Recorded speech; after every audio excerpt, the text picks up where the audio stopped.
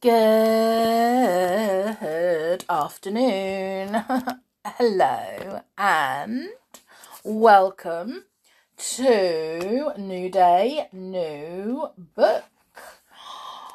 Now, I am going to read one of my children's favourite books. My daughter loves this book. She has loved it for many years and still absolutely adores it. So I'm going to read The Twits by Roald Dahl. So it's not so much a case of reading a chapter a day. Because they're very, very short chapters. So it's going to be a case of just reading until I finish. Okay. Or not until I finish, but reading until, I think enough's enough for the day. So, hairy faces. What a lot of hairy-faced men there are around nowadays. When a man grows hair all over his face, it is impossible to tell what he really looks like. Perhaps that's why he does it. He'd rather you didn't know. But then there's the problem of washing. When the very hairy ones wash their faces, it must be as big a job as when you and I wash the hair on our heads. So what I want to know is this. How often do all these hairy-faced men wash their faces? Is it only once a week like us on Sunday nights? And do they shampoo it? Ooh, do they use a hairdryer?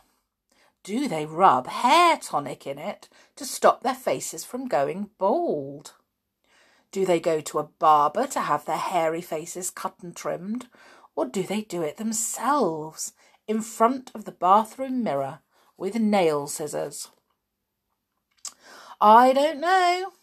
But next time you see a man with a hairy face, which will probably be as soon as you step out onto the street, maybe you will look at him more closely and start wondering about some of these things. And just to let you know, I asked a doctor who has a beard, and he says he uses beard shampoo. There you go. And he doesn't use a hairdryer, but he does use something called beard shampoo. Mr. Twit. Mr. Twit was one of those very hairy-faced men. The whole of his face, except for his forehead, his eyes and his nose, was covered with thick hair. The stuff even sprouted in revolting tufts out of his nostrils and ear holes. Mr. Twit felt that this hairiness made him look terrifically wise and grand. But, in truth, he was neither of these things. Mr. Twit was a twit.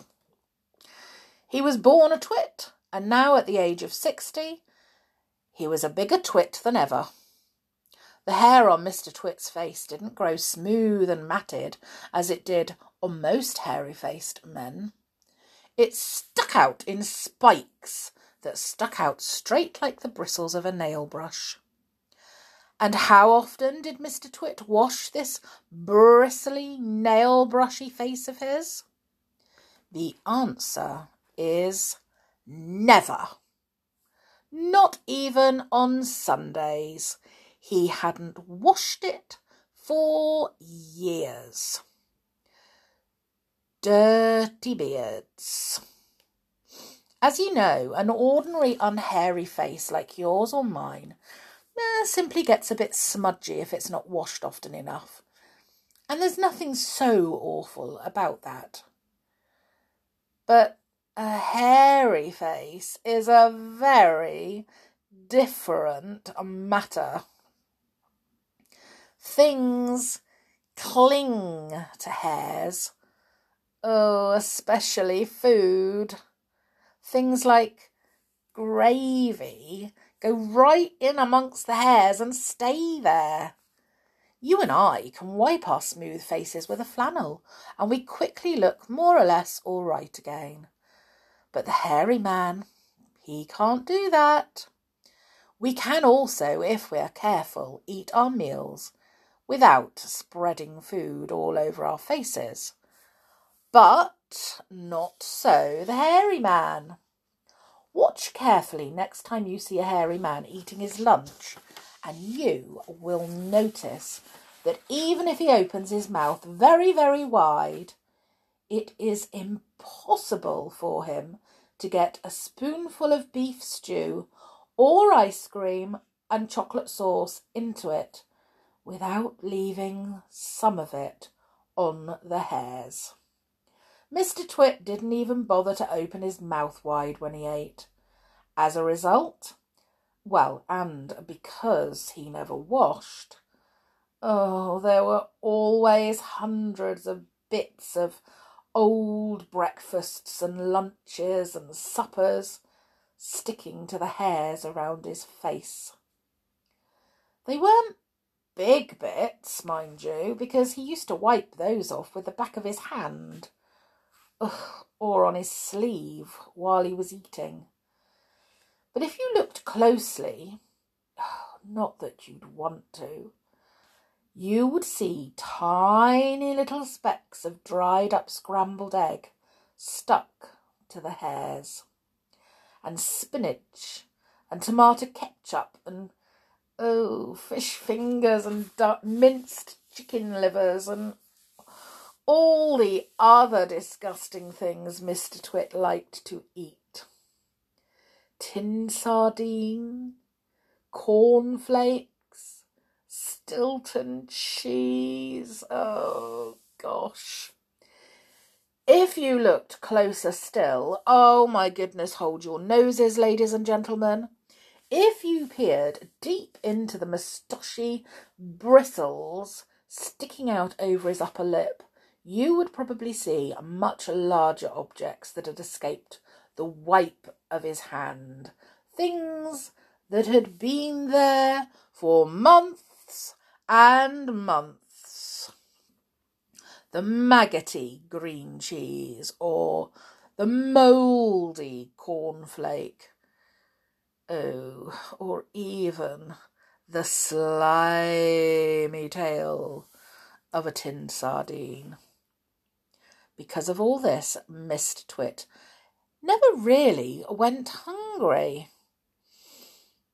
By sticking out his tongue and curling it sideways to explore the hairy jungle around his mouth, he was always able to find a tasty morsel here and there to nibble on.